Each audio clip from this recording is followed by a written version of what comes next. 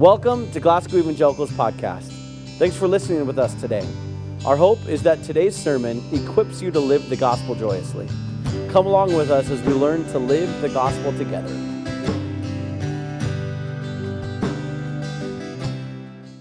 But we want to start this morning off right. So Seth is going to do a reading. We'll say a few words. Absolutely. So let's start with it. First Chronicles, it'll be up on the screen. First Chronicles 23 through 34. And here's what it says. Chapter 16. Chapter 16. Thank you. There you yeah, go. We're going to read all 100 chapters. Here we go. Sing to the Lord, all the earth. Tell of his salvation from day to day. Declare his glory among the nations, his marvelous works among all peoples. For great is the Lord and greatly to be praised, and he is to be held in awe above all gods.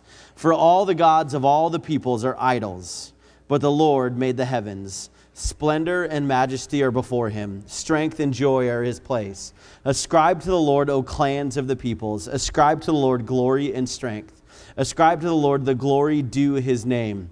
Bring an offering and come before him. Worship the Lord in the splendor of holiness. Tremble before him, all the earth. Yes, the world is established. It shall never be moved.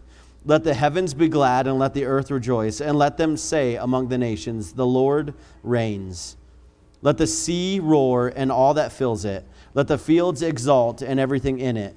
Then shall the trees of the forest sing for joy before the Lord, for he comes to judge the earth. Oh, give thanks to the Lord, for he is good, for his steadfast love endures forever. Awesome. And what I would like to say to add on to that is not very motivating for this morning, okay? So if what you were expecting is to come into an air-conditioned building in comfortable seats and sip coffee, listen to songs that are, you almost took a drink of your I almost coffee. took a drink of my coffee. Thank you. To listen to songs that are tailored to make us feel comfortable and excited, and a message that'll make us feel good about ourselves as we leave, that is not our goal today. Our goal today in worship, when we sing together, is to lift up our voices to the Lord, to praise God, not self, to get uncomfortable, to get close to God and close to each other. The message that we will be listening to, that Seth will provide, it's not to make us feel comfortable. Hopefully, what it's going to do is engage your soul, the deepest, most inner parts of you, to root out and figure out what we need to do in our lives to strive to praise God more, to glorify him more, to get closer to him and closer to each other. And so as we are going to stand now and welcome each other, let's get our minds right to just really just get there with God today and start our week off right. And so if you would like to join us, we're going to welcome each other. So stand, shake somebody's hand, tell them that they are beautiful. If you will, why don't you flip to Hebrews chapter 11 with me? Hebrews chapter 11. So if you've been with us through the summer, we've been going through the book of Hebrews together. And I just kind of want to let you know that we are going to be stopping in Hebrews 11 for quite a while. Actually, we'll probably be here for the next 7 weeks. And so if you're looking at me right now going, oh my goodness, or if you're going to be gone for the next 3 weeks and then you come back and you're like, he's still on chapter 11, what could possibly be in there? Here's the deal. And if we've been talking about how the Old Testament has been about, actually the chapters before chapter 11 have been all about the Old Testament and kind of what God is doing and how he's kind of moving forward with his plan. I think that in chapter 11, we see him going back to the Old Testament, but in this, he's actually giving us examples of people of the faith, how they've taken God's plan and how they can continue to move on in faith. And so these people are those who have gone before us. They have given us lessons and lessons of their lives and are a testament to who God is and how we can relate to him. So as we look back at the cross and salvation, you have to remember that they looked forward to the salvation of the Messiah. And so I think there's a lot of things that we can glean from it, and I don't want to just kind of go, oh, here's these people, let's move on. So we're going to be taking kind of each character, probably about 3 characters at a time. And so today we're going to look at the lives of Abel, Enoch, and Noah. And so let's read chapter 11, verses 1 through 7 together. Now faith is the assurance of things hoped for, the conviction of things not seen. For by it the people of old received their commendation. By faith we understand that the universe was created by the word of God, so that what is seen was not made out of things that are visible. By faith Abel offered to God a more acceptable sacrifice than Cain, through which he was commended as righteous. God commending him by accepting his gifts. And through his faith, though he died, he still speaks. By faith, Enoch was taken up so that he should not see death. And he was not found because God had taken him. Now before he was taken, he was commended as having pleased God. And without faith, it is impossible to please him. For whoever would draw near to God must believe that he exists, and that he rewards those who seek him. By faith, Noah, being warned by God concerning events as yet unseen, in reverent fear, constructed an ark for the saving of his household. By this he condemned the world and became an heir of righteousness that comes by faith. Let's pray.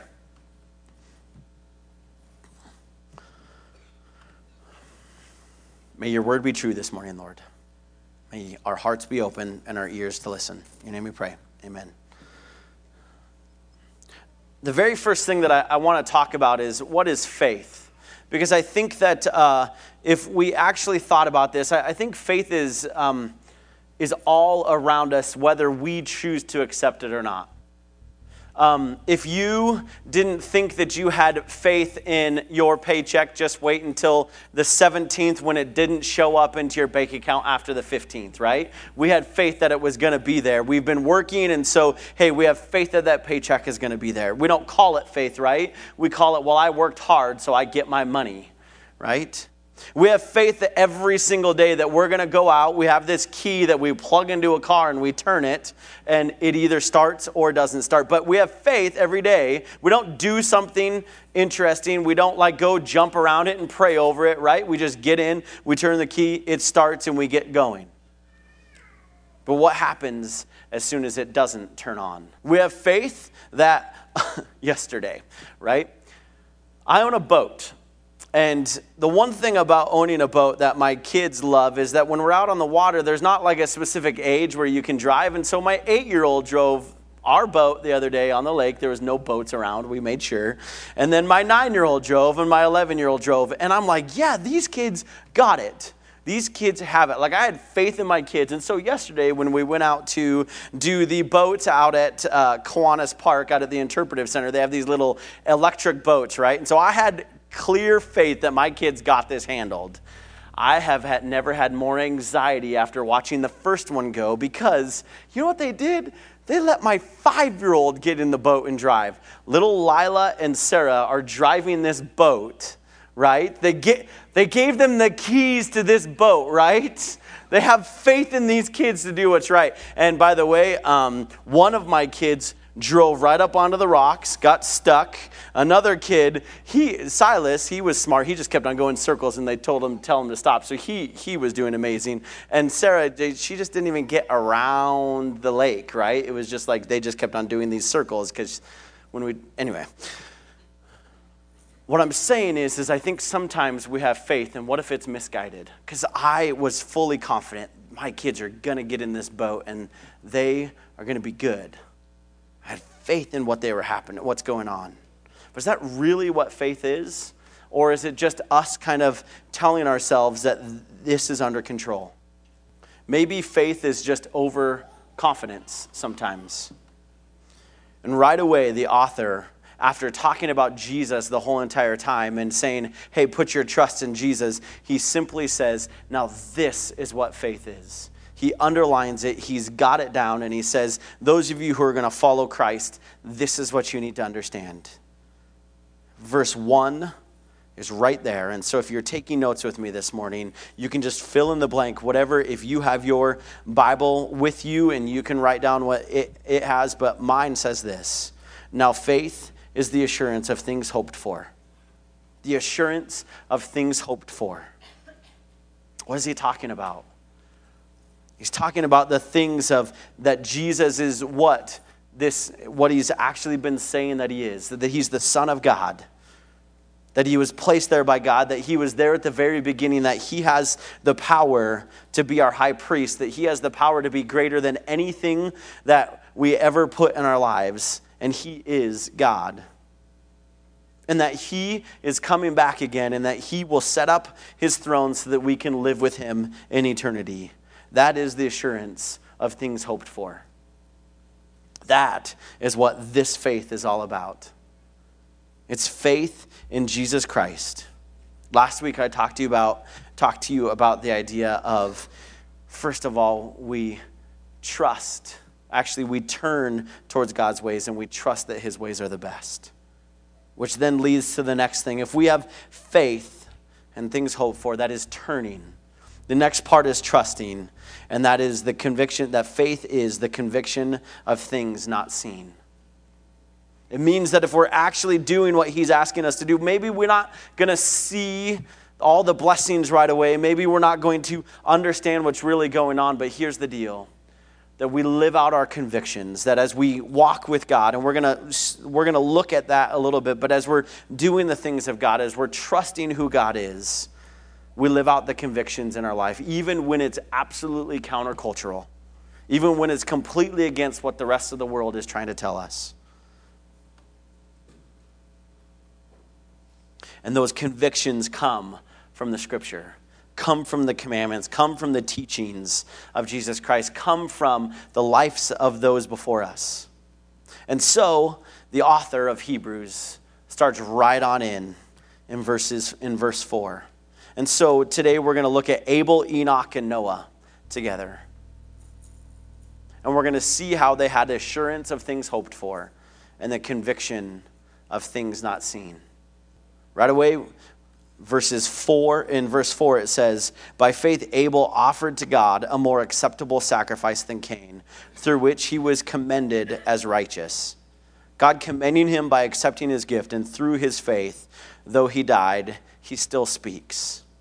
I kind of talked to you guys a little bit a couple weeks ago that there are some passages in Scripture where we get lots of detail of a person's life, and there are some that we don't get tons of detail. And so in this case, actually, we get about 16 verses. And so if you have your Bibles, you can flip to Genesis chapter 4 with me. And we're only going to look at, I think I said 3 through 8 up there. And so here's what we're going to read, verses 3 through 8. Now, I'm just going to let you know that Cain and Abel were Adam and Eve's first children, right? Okay? And so they were the first boys. And this, I don't know if you realize this, and it kind of blew my mind after looking at this, but Cain and Abel are not 16 and 17 years old at this time, just to let you know. Figures out that we look at it that Cain and Abel are about 127 and 129 years old at this time.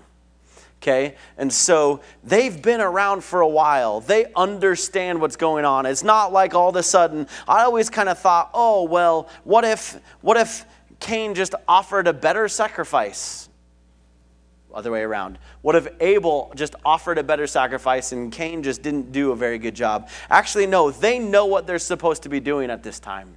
Okay, they've seen their parents walk with God. Their parents walked in the garden with God. They sinned. And the very first thing that happens to cover up their sin, God kills a goat. And there we have our first sacrifice.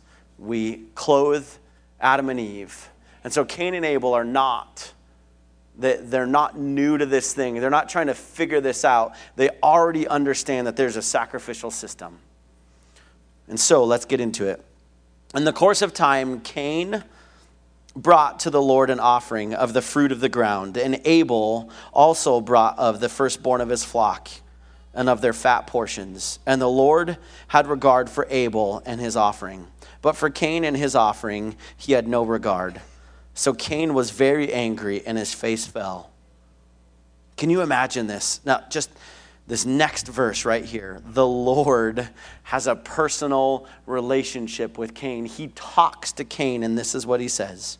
Why are you angry, and why has your face fallen? If you do well, will you not be accepted? And if you do not do well, sin is crouching at the door. Its desire is for you, but you must rule over it. Cain spoke to Abel his brother, and when they were in the field, Cain rose up against his brother Abel and killed him. He had the warning right there. But this story isn't about Cain, it's about Abel. Because in Abel's life, through this verse 4, we see three very distinct things from Abel's life that I think needs to help us to understand how we have faith in action. And the first one is this, is that we see worship. We see worship. Just to let you know, sacrifice is a part of worship. That they bring their first fruits and they give it to God. That they're making an offering to him. To worship, it's laying down part of their life and saying, would you please accept this? And they knew what was acceptable worship. But I think we make worship kind of like what Brian said a little bit, is we want worship to be comfortable, right? We want worship to be for some of us, we want worship to be the kind of music we like, right? We want worship to be the right time. We want worship to be, comfortable. And I think that Abel and all of this understands that worship is a little bit different. That first, worship takes obedience. Worship takes obedience.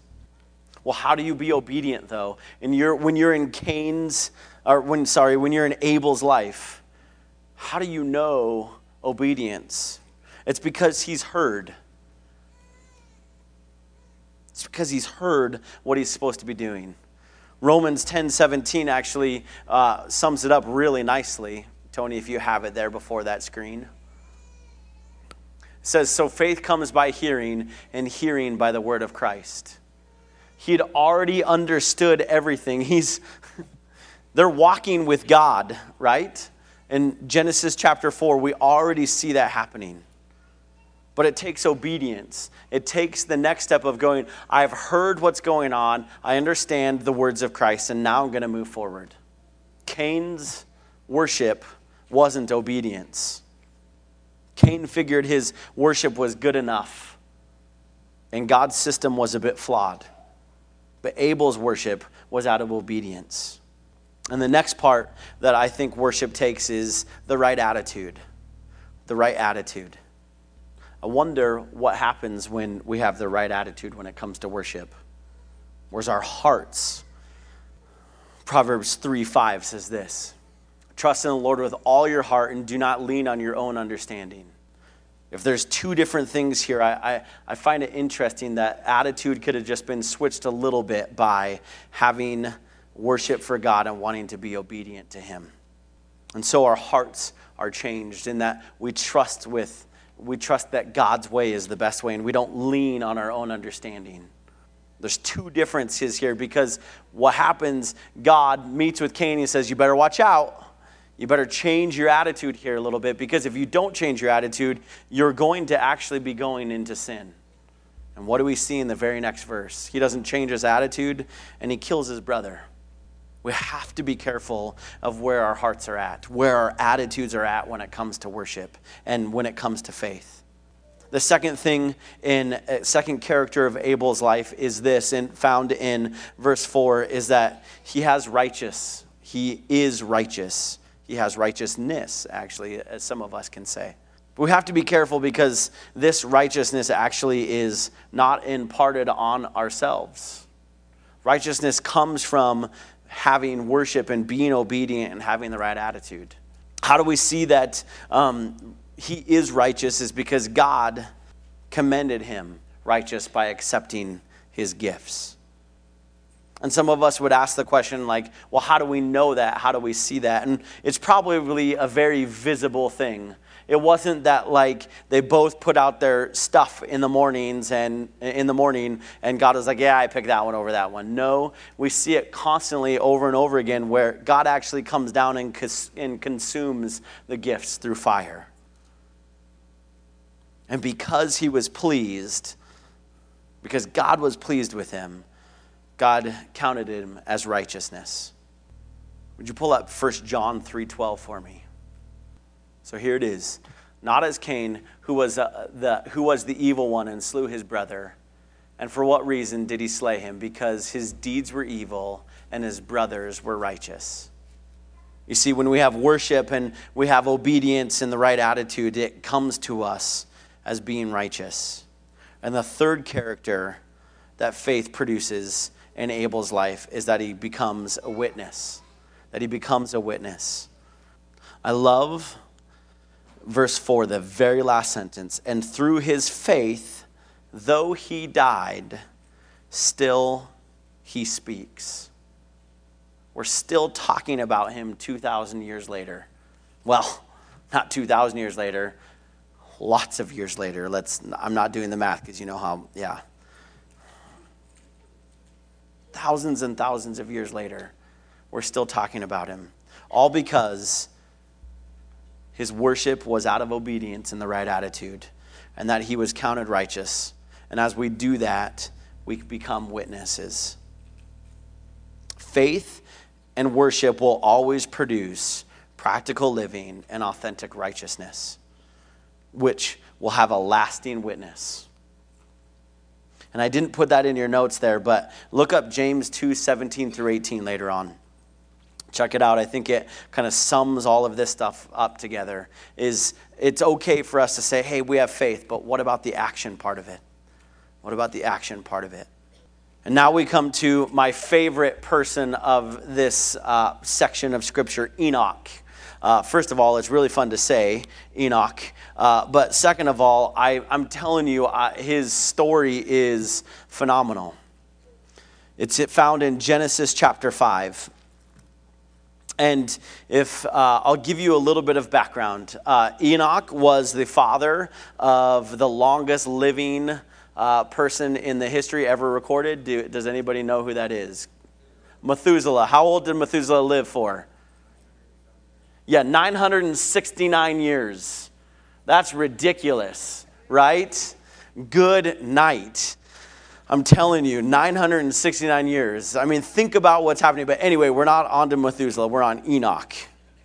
Enoch happened to live for 365 years. But here's what's phenomenal about Enoch, okay? In verses 21, in Genesis 5, 21 through 24, it says this. When Enoch had lived 65 years, he fathered Methuselah. Enoch walked with God after he fathered Methuselah 300 years and had other sons and daughters. Thus all the days of Enoch were 365 years. Enoch walked with God, and he was not, for God took him. Enoch lived, or you could put it this way, Enoch is still living, right? He never died, but he walked this earth for 365 years. This is crazy to me because it is one of the first people that actually we see that it says that God walked with Enoch. That he, or better yet, that he walked with Enoch. So here's the deal. 24/7, 365 days a year for 365 years, Enoch walked with God. Talk about an amazing faith story. And then, because God was so pleased with him, he says, hey, I'm not going to let you die. I'll just take you up to heaven to be with me. I wonder what that was like. Because Amos 3:3 says this. Can you pull it out for me? Thank you. Do two men walk together unless they have made an appointment? This is why this verse is phenomenal to me, is this. It is not so much that Enoch tried to walk with God, but that God every single day said, hey, let's make an appointment to walk together. So not only did Enoch want to walk with God, but God wanted to walk with Enoch. They made plans together. They sat down and said, hey, what's going on in life? What really is happening? And I can imagine for 365 years, Enoch saw all of what was going on in the world and knew that it was bad. And he could sit there and he was going, what's going on, God? And God would be able to say, hey, just wait. There was a Messiah coming. He's got to know the plans of God after walking with him for 365 years. In fact, Micah 6:8 kind of gives an incredible picture of the life that God is asking us to live. And I know that I did not put this up there, did I? No, I did. He has told you, O man, what is good, and what does the Lord require of you? But to do justice, to love kindness, and to walk humbly with your God. Could you imagine the life, the stories that Enoch could tell us after 365 years of sitting with God, of walking with him and of talking with him? Because they were both together on the same path in the same place. They had fellowship with each other, which actually brought righteousness. That when we have fellowship with God, God changes us. God moves us and directs us. And here's the deal. At some point, faith had to come first in walking with God. It wasn't just one day going, hey, God, I know you exist. No, he had to have faith in what the process was. James says it beautifully. He says, hey, do you believe in God? Yep, even the demons do. There's not a demon in the universe who is an atheist. And yet, in this dark times, Enoch was going, no, I want to have faith in this God. I want to walk with him.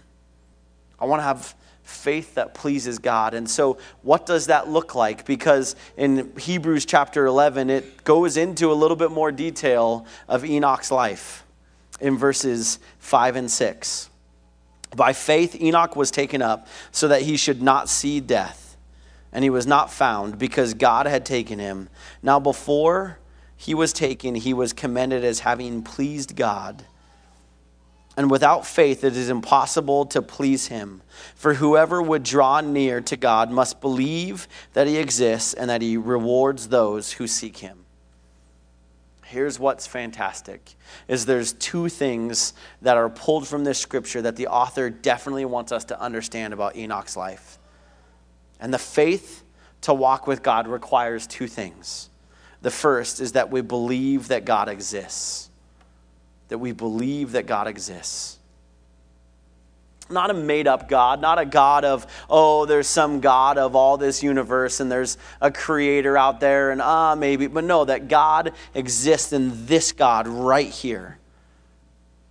The one who is the creator and a sustainer of all things. The one that is personal to us. The one that is consistently trying to draw people to him, who are trying to redeem people, to save people, to bring them back to how they were originally created to be. Not just a God. And the second is this, that God rewards those who earnestly seek him. Now, this might be interesting because I was really afraid of actually saying this idea of a prosperity gospel, that if you seek God, he will give you everything you want. No, that's not what it's talking about. It's talking about that when two people are together on the same path, in the same place, desiring fellowship together and desiring to do what is right, we start to understand that this God cares and this God does reward us. The reward happens to be in our faith is that we have eternal life. That's all we could ever ask for. It's not that we have perfect health. That it's not that we have all the money in the world to buy all the things we ever needed to buy. It's not that we have all the pleasure and I have every happy day.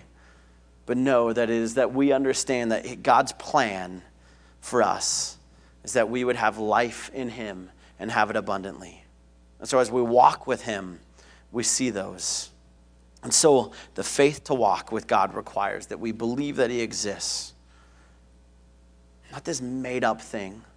Not this thing of what we want him to do for us, but actually being with him and allowing everything that follows as we walk with him to be up to him.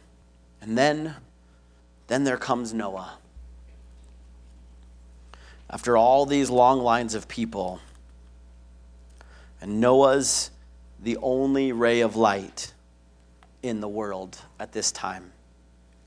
And Hebrews 11:7 says this of him: by faith, Noah, being warned by God concerning events as yet unseen, in reverent fear constructed an ark for the saving of his household. By this he condemned the world and became an heir of the righteousness that comes by faith. Noah's faith is a little bit different, because Abel's faith comes from worshiping God and being a witness.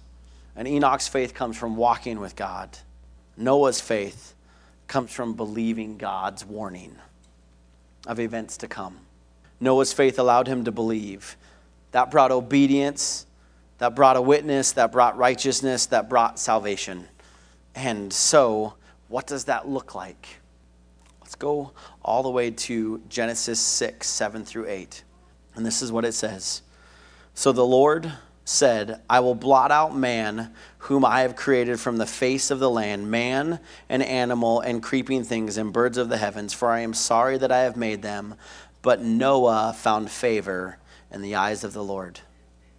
So God comes to Noah and says, hey, I want you to build this ark. And I want you to make it by this many cubits. If you read that piece of scripture in the rest of the 6 through whatever, man, just trying to follow those, like schematics, blueprints, this cubit, that cubit, I want you to make it this long and this big and this one. And then I'm going to bring all these animals on. And Noah just says, okay, I'll do it. Okay, I've got it. Okay, I'll do it.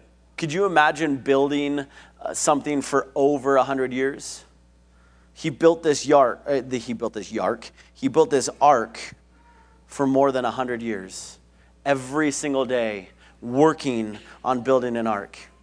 I don't know if God talked to him. I don't know if God was sitting there telling him things. I don't know if God was maybe just the foreman of the thing saying, hey, build this today. You're going to build this. I don't know how that works. Bill Cosby has a really funny statement where, Noah keeps working over and over again. All of a sudden you hear this, hey, Noah, right? Ding. And he's like, yes. And then he goes back to work, and Noah the whole entire time is building this ark while everybody around him is telling him that he's an absolute fool, that he's doing it wrongly, that he's listening to some weird God, and that he is absolutely crazy. And so Noah's faith comes from, the first thing is reverent obedience. He listened to God. He actually took to heart what God was going to say. I am going to blot out what I've created, and I'm sorry that I've created it. And it's not going to be around anymore, and so I'm going to send a flood. And Noah heard that and said, okay, I'm going to be obedient to whatever you need because I know you're God and I am not. And then his second way of having faith is that he had practical obedience, that every day he woke up and he said, God, I'm going to build the ark. It's incredibly serious that in verse 7, he says, and he built the ark and in reverent fear constructed an ark for the saving of his household. And by this, he condemned the world and he became an heir. By this, meaning by his practical obedience to building this ark and his reverent fear of who God was, he built the ark. And by building the ark, he was saying, all the rest of you are going to die, but my family is going to live. And in the end, it brings salvation. And every single bit of these three guys' lives, through Noah, we see salvation by listening to what God is asking him to do, by believing God's warning. Salvation came to Enoch by being and walking with God and having righteousness. And Abel had salvation through his worship of who God was. And so I guess I have one last question for you.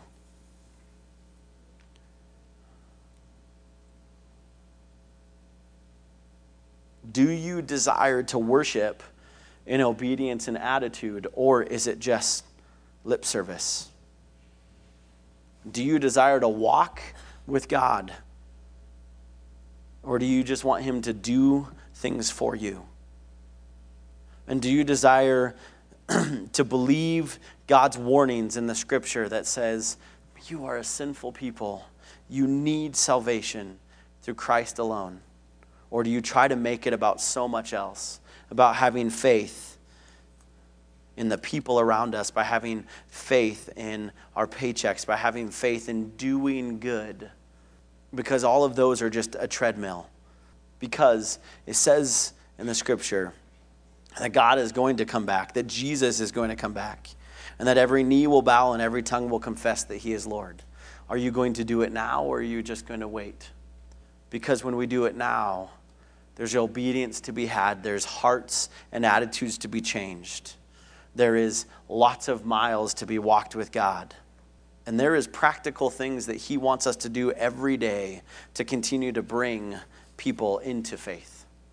And so I'm gonna ask the worship band to come forward and sing a song about Jesus being our rescue, and he's our Savior.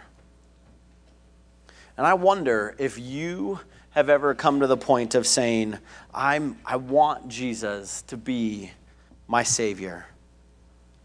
I want to worship him the way that he's due. I want to believe that he exists, not just say, oh yeah, there's a God out there, but actually believe in what he's doing in his plan so that I can walk with him and that I could follow him in obedience, in practical obedience. If you've never done that before, I just invite you this morning that as we're singing this song, that you would just do that in your seat. It's the easiest thing ever. God, I've never accepted you into my heart, and I know that I'm wicked, and I know that I need a Savior, and I want to be a person who walks with you, who worships you, and has obedience. Just talk to him. If you have any questions, come and talk to Brian or Terry and I at the end of the service and just chat with us. We'd love to pray with you, and we'll be up here afterwards for a while to do just that. For those of you in this room who have maybe been going to church for absolutely tons of years and you've just expected Jesus to do all these things for you, and you really haven't worshiped him in the way that you need to because maybe the song words weren't right, or maybe it was, I don't know. Maybe you need to take this time to go, God, I want to worship you in a different way. Change my attitude. There are some of us that still won't practically be obedient to God. We don't every day wake up going, hey, give me your schematics for today for me. Instead, we just go about our day, and by the end of 100 years, we haven't built anything that looks like a boat.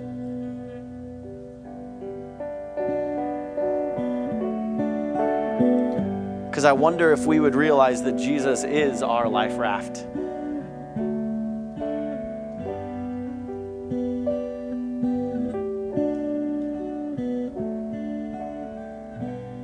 And so when we worship, would you give God the glory that he's due? Let's pray. God, we want to be people who are characterized by worship, are characterized by righteousness because we've walked with you, and that we have salvation because not only do we believe in who you are, but we've been obedient to your word, that we've sought to change our hearts and our minds for your sake. So God, would we worship you this morning? In your holy name we pray. Amen.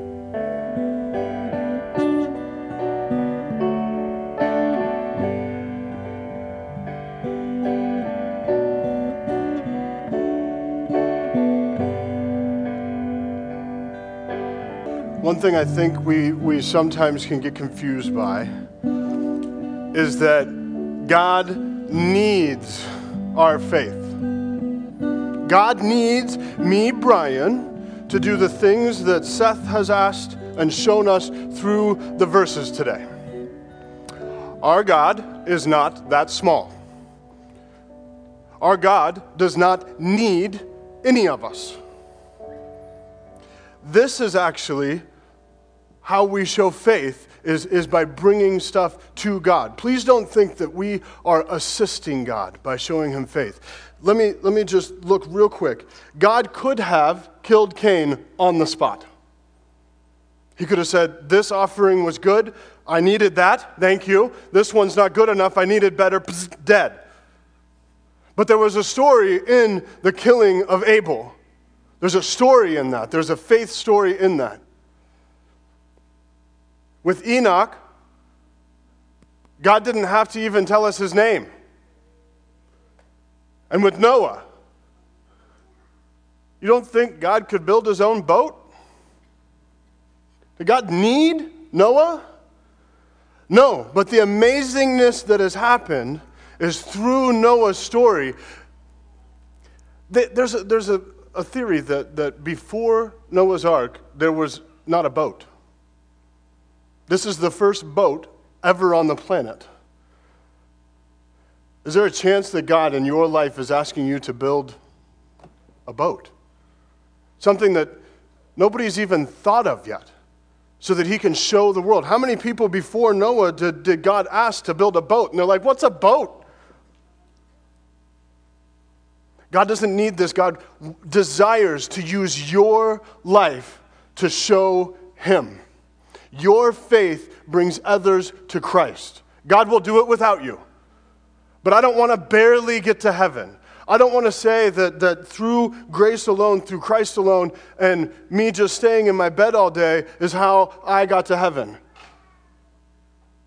I want to know that the story of God asking me to build some weird thing or walk in some weird direction or spend my money in an unusual way, every one of these stories, do you think Cain maybe looked at Abel and was like, what are you doing? That's your firstborn. That's the one that tastes the best. Everybody around Enoch was like, man, you haven't even been to the bar. Like, come on, man. Like, you got to try this. God will forgive you.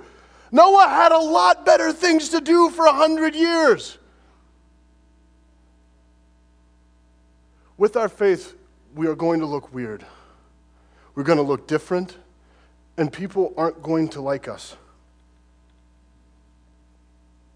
This walk with God, with our worship and our sacrifices, and what he asks us to build is between you and God. I'm gonna close today with a little story. My daughter's phone died yesterday. I told her a bunch of stuff in text, and I didn't realize she wasn't getting it. And so when we did finally see face to face, I was a little upset. Like, this, that, and the other thing. And sorry, didn't read your message. I don't want to get to heaven and that be my story. God sent us the message. Your walk in faith is right here. If you don't know what God is telling you, charge your phone. Look, read. Let's pray. Lord, we deserve none of what we have. Lord, we thank you for all we have. The blessings that we have just represented right here in this room. The amazingness of where we were born, who has helped raise us, the people in our lives, the funding and the skills that you have given us. Lord, those blessings, as we tell everybody around us that they are blessings, may they not stop with us. Lord, may we take the gifts, the talents, the treasures that you've given to us, and may we do your will. May this community be changed because of our faith. Up on this hill, may it look so weird, like we're building a boat, preparing for a flood, but Lord, you are coming back. Let's live life starting now as if you're coming back tomorrow, Lord. That every step in faith can show how crazy in love we are with you and how crazy in love you are with us. Lord, we love you. We love you, we love you, we love you. And we ask all of these things in the name of your Son, Jesus Christ. And all God's people said, amen. Have a good day. Thanks for joining us again for another sermon of the GEC podcast. Connect with us at GlasgowEC.com or every Sunday morning at 10 here in Glasgow, Montana. If you enjoyed this podcast, we'd love for you to subscribe, rate, and give a review on iTunes, because this helps us share the word with more people. See you next week.